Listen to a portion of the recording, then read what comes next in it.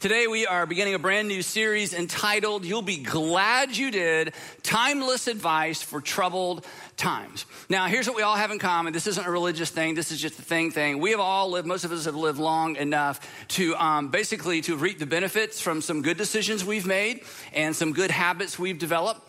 And most of us have lived long enough to have dealt with the consequences of some bad decisions we've made and some bad habits we've developed. So looking back, again, this is kind of the wide end of the funnel. Looking back, we're either glad that we did or we wish we had, or we're glad we didn't and we wish we hadn't, right? I mean, right now, every one of us could stand up and tell, hey, I'm glad I did or I wish I had story. Now, because eventually, this is just part of growing up, eventually we realize that life is connected, that the decisions we make today end up impacting what's going to happen tomorrow or to create tomorrow's realities. And this is the lesson that every single parent does everything they can to impart to their children. Okay, if you raise kids or you've raised grandkids, you've said it 1,000 times, these grades count. In fact, let's just say it together.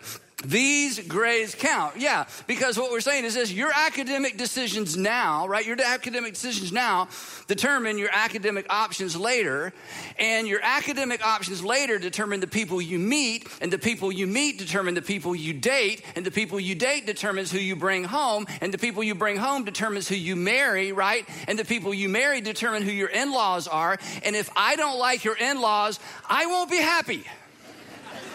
So at the end of the day, your grades ultimately determine my happiness. So study hard because my happiness depends on it. Okay, maybe that's not how it went down in your home, but you get the point. And that kind of silly illustration actually illustrates the importance of the topic that we're going to talk about for the next few weeks because it underscores another facet regarding the connectedness of life. Because not only when you think about the things we're going to talk about for the next few weeks, not only will you be glad you did, other folks will be glad you did as well. Because today's decisions impact your tomorrows, but they also impact the tomorrows of the people you love the most and care about the most. And this is a really, really big deal. And maybe you knew this, but I'll just throw this out there in case you haven't thought about it in a while. We are rarely happier, isn't this true? We are rarely happier than our relationships are healthy. So your decisions now, my decisions in this season of life that have the potential to impact my relationships later, ultimately it comes back to me. So this is not just about us, but it impacts everybody around us, but ultimately it comes back on us. Your decisions aren't just about you. In fact, again, most of us have lived long enough to know this. In fact, I'm going to say some things in the next few minutes, and you're going to think what I think even when I put a message like this together. I wish I had known this when I was 20, or I wish I would have remembered it when I was 20, or I certainly wish I would have applied this when I was in my 20s.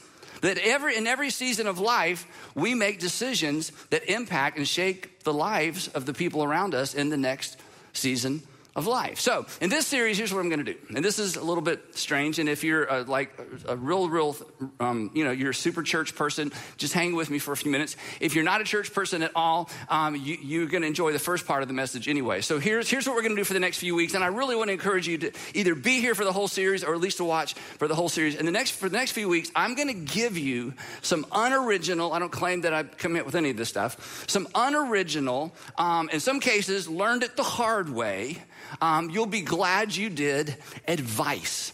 It's just advice. These are not moral or ethical imperatives. In other words, these aren't rules, okay? We all already know, we're old enough to know the rules, the rights and the wrongs, right? In fact, your greatest regret was probably connected to a broken rule. This glad you did advice that we're going to talk about for the next few weeks will ensure that you don't break the rules that have the potential to break you, the potential to break your heart, the potential to break the hearts of the people that you love the most. And in week 5, we're going to give you some advice that will keep you from going broke. So this is just learned it the hard way. Didn't make any of this up, just practical advice. Now, the advice that I'm going to give you is like the advice you give other people, because all of us, don't we love to give advice? When somebody says, hey, can I get your opinion? You're like, it is free and it's worth as much, okay? We all love to give our opinion. You love to give advice. So the advice that we're going to talk about is just like the advice that you give, okay? They're not rules. This advice kind of sits between the rules. It's not in the realm of right and wrong, ethical, unethical, moral, immoral, or, legal versus illegal. This sits between the rules. This sits in the category of wisdom. And wisdom, this is a definition I just made up. You may have a better one. Wisdom is basically insights, like things like, I understand this as an insight. Insights informed by the knowledge, again, going back to what we said at the beginning, that life is connected, that today shapes tomorrow, that one thing leads to another. So here's a couple examples of what we're talking about. Here's some good advice, okay? Here's some good advice. Don't trade what you want most for what you want in the moment.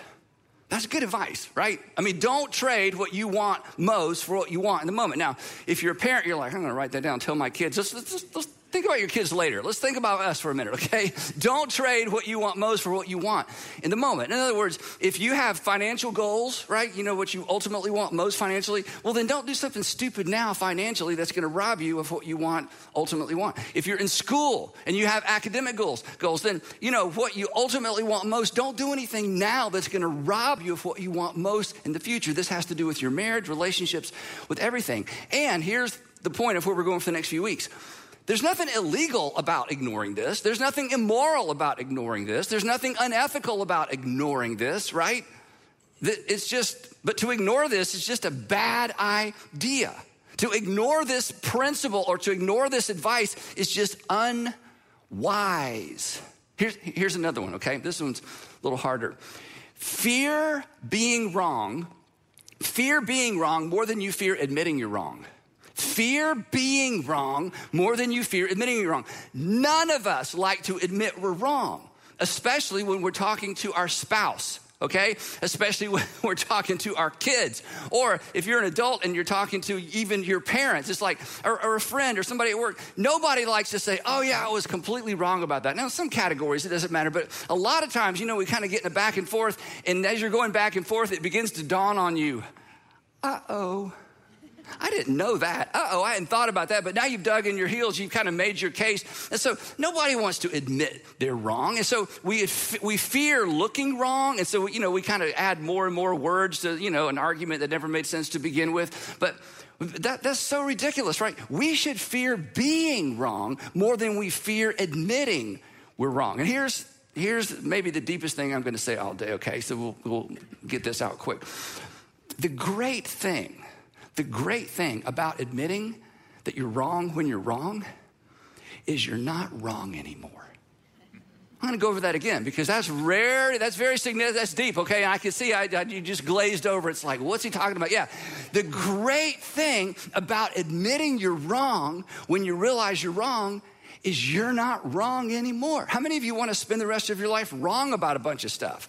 Yeah, that would be no one. So when we realize we've been wrong, we should throw a party because from now on, I'm not going to be wrong about that anymore. But isn't it true? That's not how we work. On the inside, we get defensive rather than making progress, but you can't grow if you resist admitting you're wrong, right? Okay, so that's not the sermon. That's just good advice. I mean, that's just wisdom. So wisdom, the other thing wisdom does, wisdom gives us two gifts or helps us in two specific capacities. One is wisdom serves as a guide, and we're going to talk a little bit about that. So wisdom serves as a guide. If you think about it, the decisions that you make in your life, your decisions are like the steering wheel of your life, right? If you look back and you think about how you got to where you are, you steered your way there for good or for bad, and you steered your way where you are for the most part. I mean, other people impacted it, but for the most part, you steered your way where you are based on your decisions. So good decisions get us to where we want to go. I mean, duh, right? And wisdom, here's the role of wisdom. Wisdom fills the decision-making gaps when we don't know exactly what to do. We're trying to make a decision. We're trying to decide. And in those moments when we're not exactly sure what we should do, when we ask the question, what is the wise thing to do?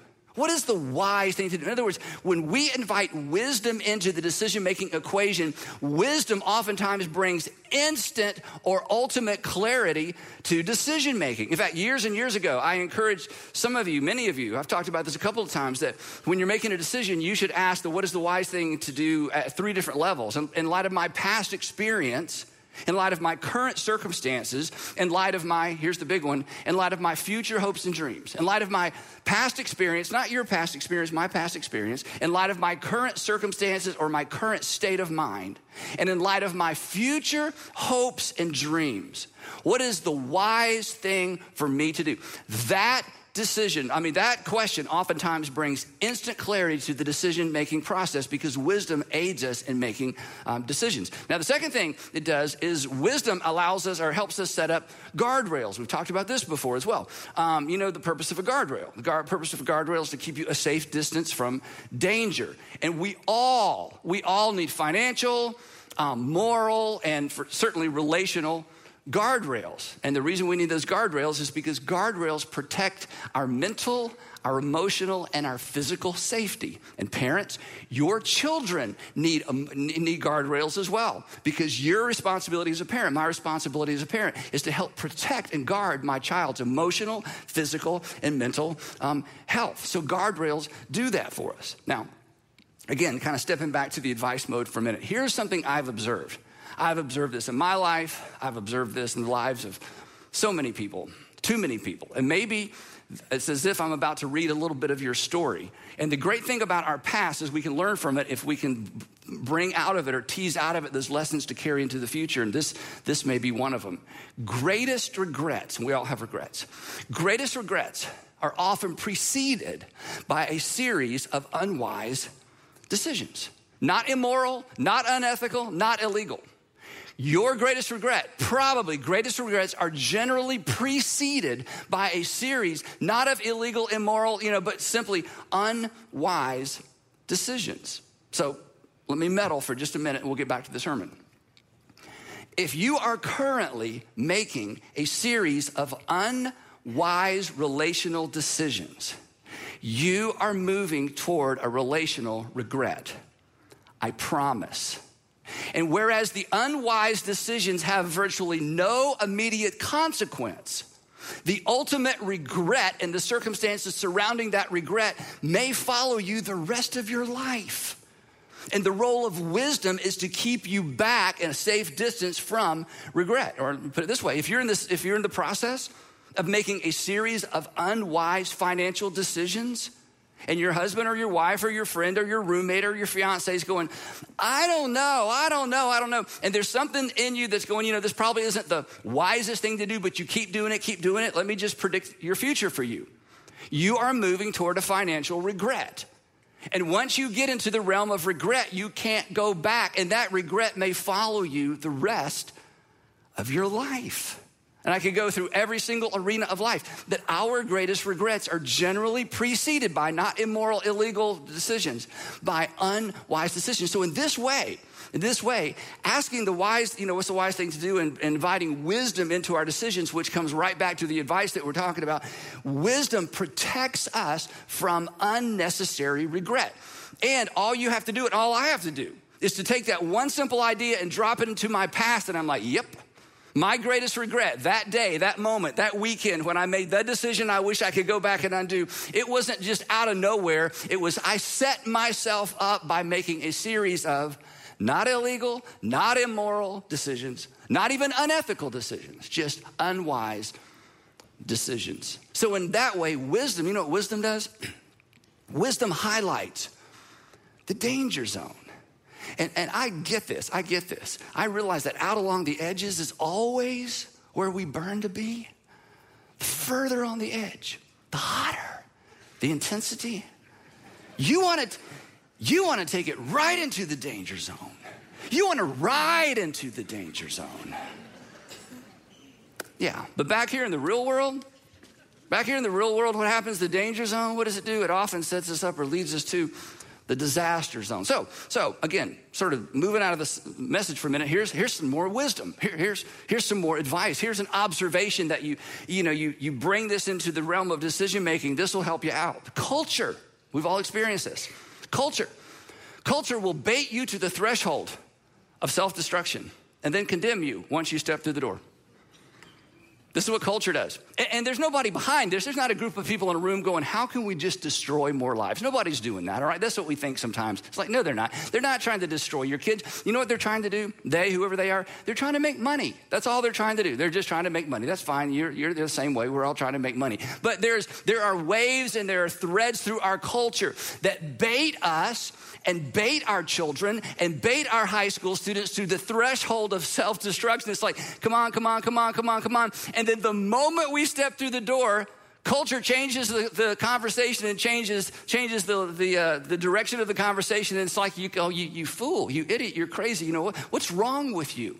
This is just the nature of life. And wisdom has the power to allow us and empower us and provide for us what we need to avoid all of that. In fact, wisdom empowers us to avoid the disaster zone because wisdom keeps us back from the edge of the danger zone. Now, Sandy, that's great. That's all well and good. So happy we're here today. Give me some things to take away, talk to my kids about, think about. But why are we talking about this in church? This is starting to sound like afternoon television, right? I mean, this doesn't sound very, very churchy. And here's why we're talking about this in church, and here's why we're going to talk about it for several weeks. Because Jesus connected, this is so amazing. Jesus connected his invitation to follow. And that's the invitation of Jesus. If this is one of your first times watching or one of your first times with us, that's the invitation of Jesus. He didn't start with believe, he started with follow. And Jesus' invitation to follow him Jesus' invitation for us to follow him leads us into a life or a lifestyle that's characterized by wisdom. Now, there's a huge implication connected to that I want to stop and talk about, then we're going to move on. That's this. If you're not a religious person or you're of a different faith tradition, or if you used to be a Christian and you've sort of walked away or you had a really bad church experience, and we get that. If we heard your story, we'd be like, yep, I'd be hesitant too if that had happened to me. So if you're not really a person of faith or not a Christian or a Jesus person, here's the good news. Just about everything in this series is going to be practical, helpful, a takeaway for you, for some of your friends, maybe your kids, okay? In fact, this advice alone was worth the price of admission, okay? I mean, this statement alone, this explains perhaps your past and is gonna help you avoid regret in the future, right?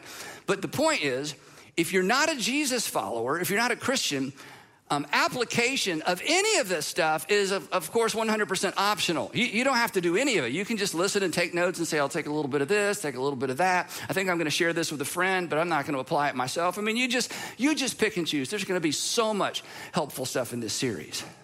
But if you're a Jesus follower, if you're a Christian, if there's something in you that you wake up every day and to the best of your ability, you're surrendering yourself to the Lordship of Christ and you want to follow Jesus, then the way of wisdom is essential.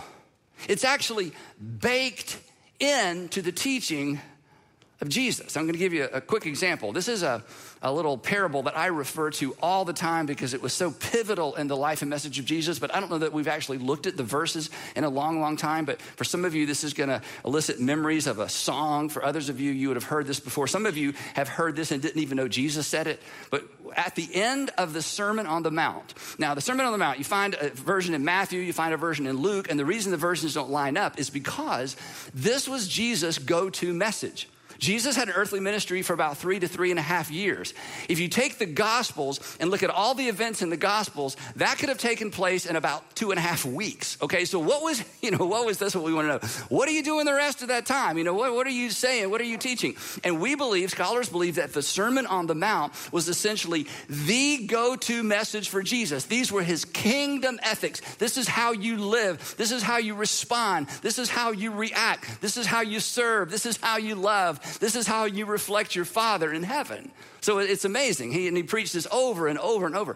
So at the end of this epic Sermon on the Mount that, basically describes and defines the message and the ministry of Jesus, at the very end, here's how he ends that message. And this is where we see the connection between following Jesus and the way of wisdom. And the way of wisdom is basically the anchor for all the advice we're going to talk about for the next few weeks. Again, not a Jesus follower, pick and choose. Jesus follower, hey, this is how we're to live our life. Here's what he said. He said, therefore, this is the very end. Everyone who hears, he just finished this long message. Everyone who hears or just heard these words of mine and puts them into practice, and here's our word, is like a wise man. The implication is, I want you to walk wisely. I want you to live wisely. I want your life, your decisions, your relationships, your finances, every arena of life, I want it to be characterized and shaped by wisdom.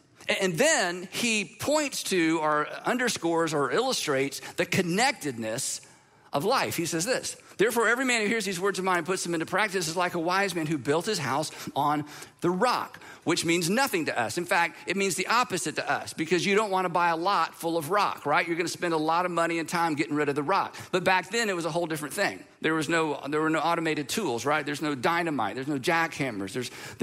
It's just hard work. But the wisest thing to do in ancient times was to find a piece of land that had some rock that had a foundation that wasn't going to shift with the weather and shift with the rain and potentially a flood.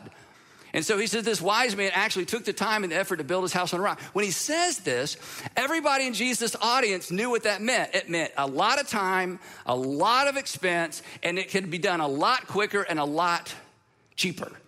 And then you'll remember perhaps Jesus said this. The rain came down because eventually, even in that part of the world, that's what would happen. The rain came down, the streams rose, and in this part of the world, the streams rose really quickly. They didn't have a lot of rain, but when it rained, because the earth was so dry, it was just, it was dangerous. Streams rose and the wind blew and beat against that house, yet it did not fall.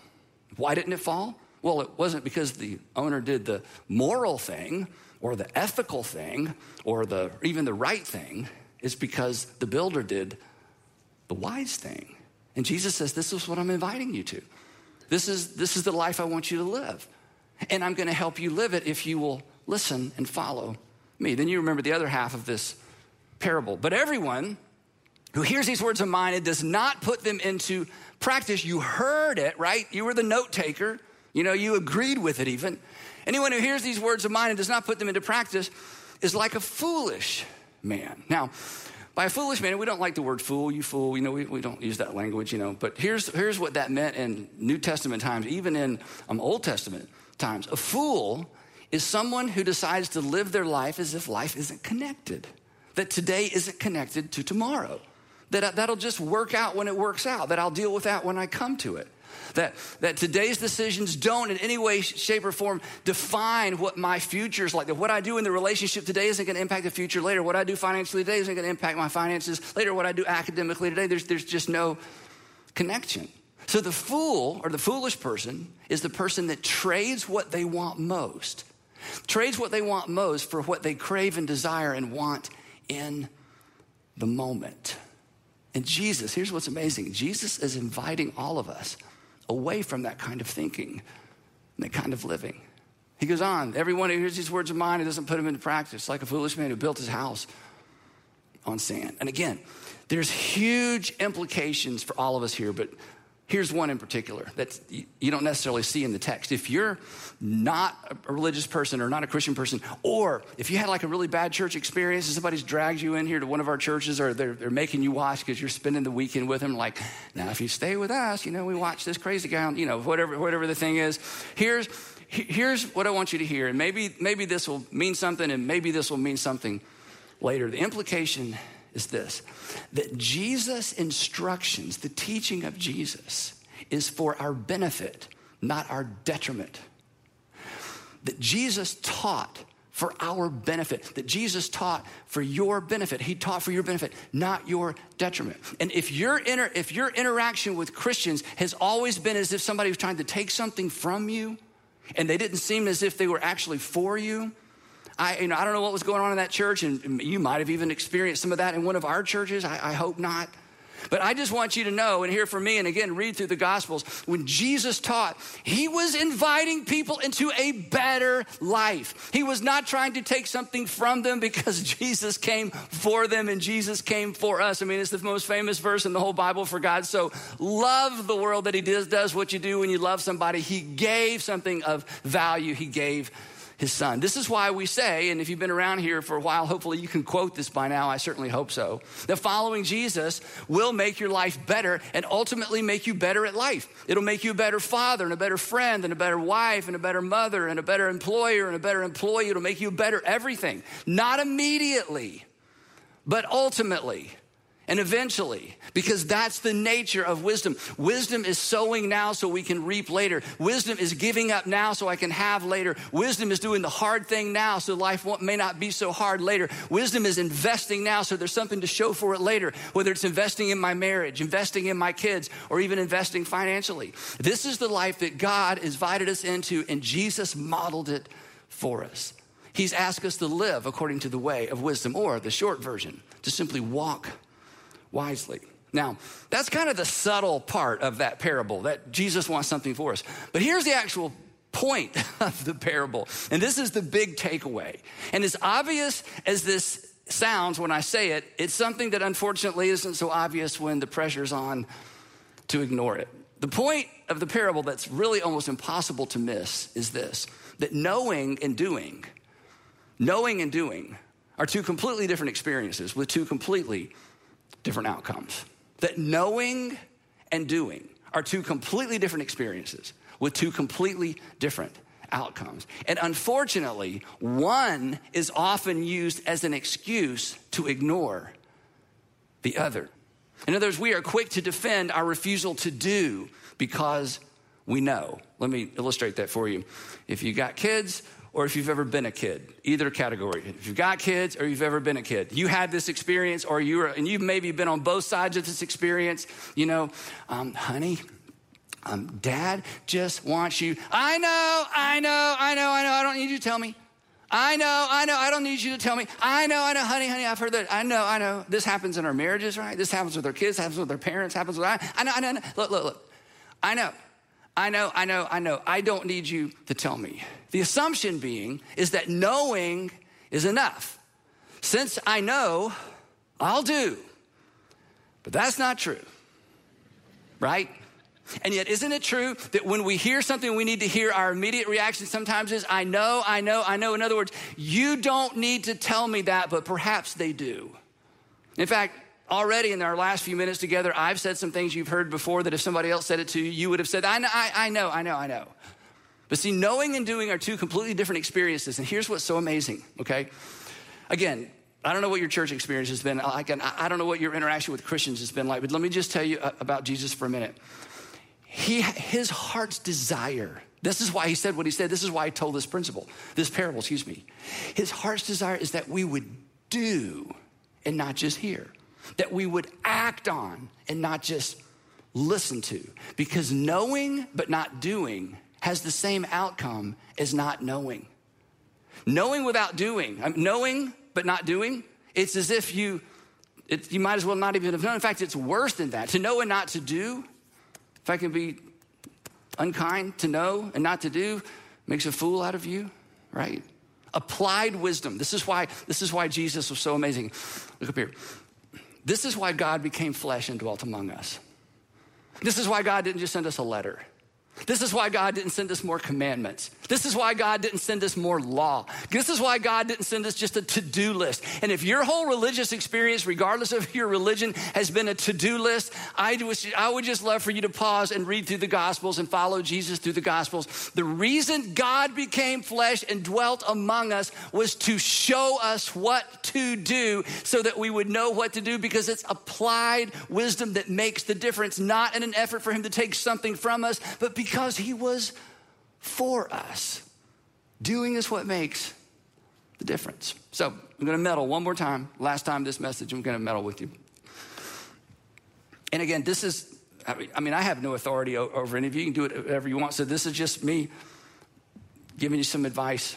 What do you know you need to do, but you just aren't doing it?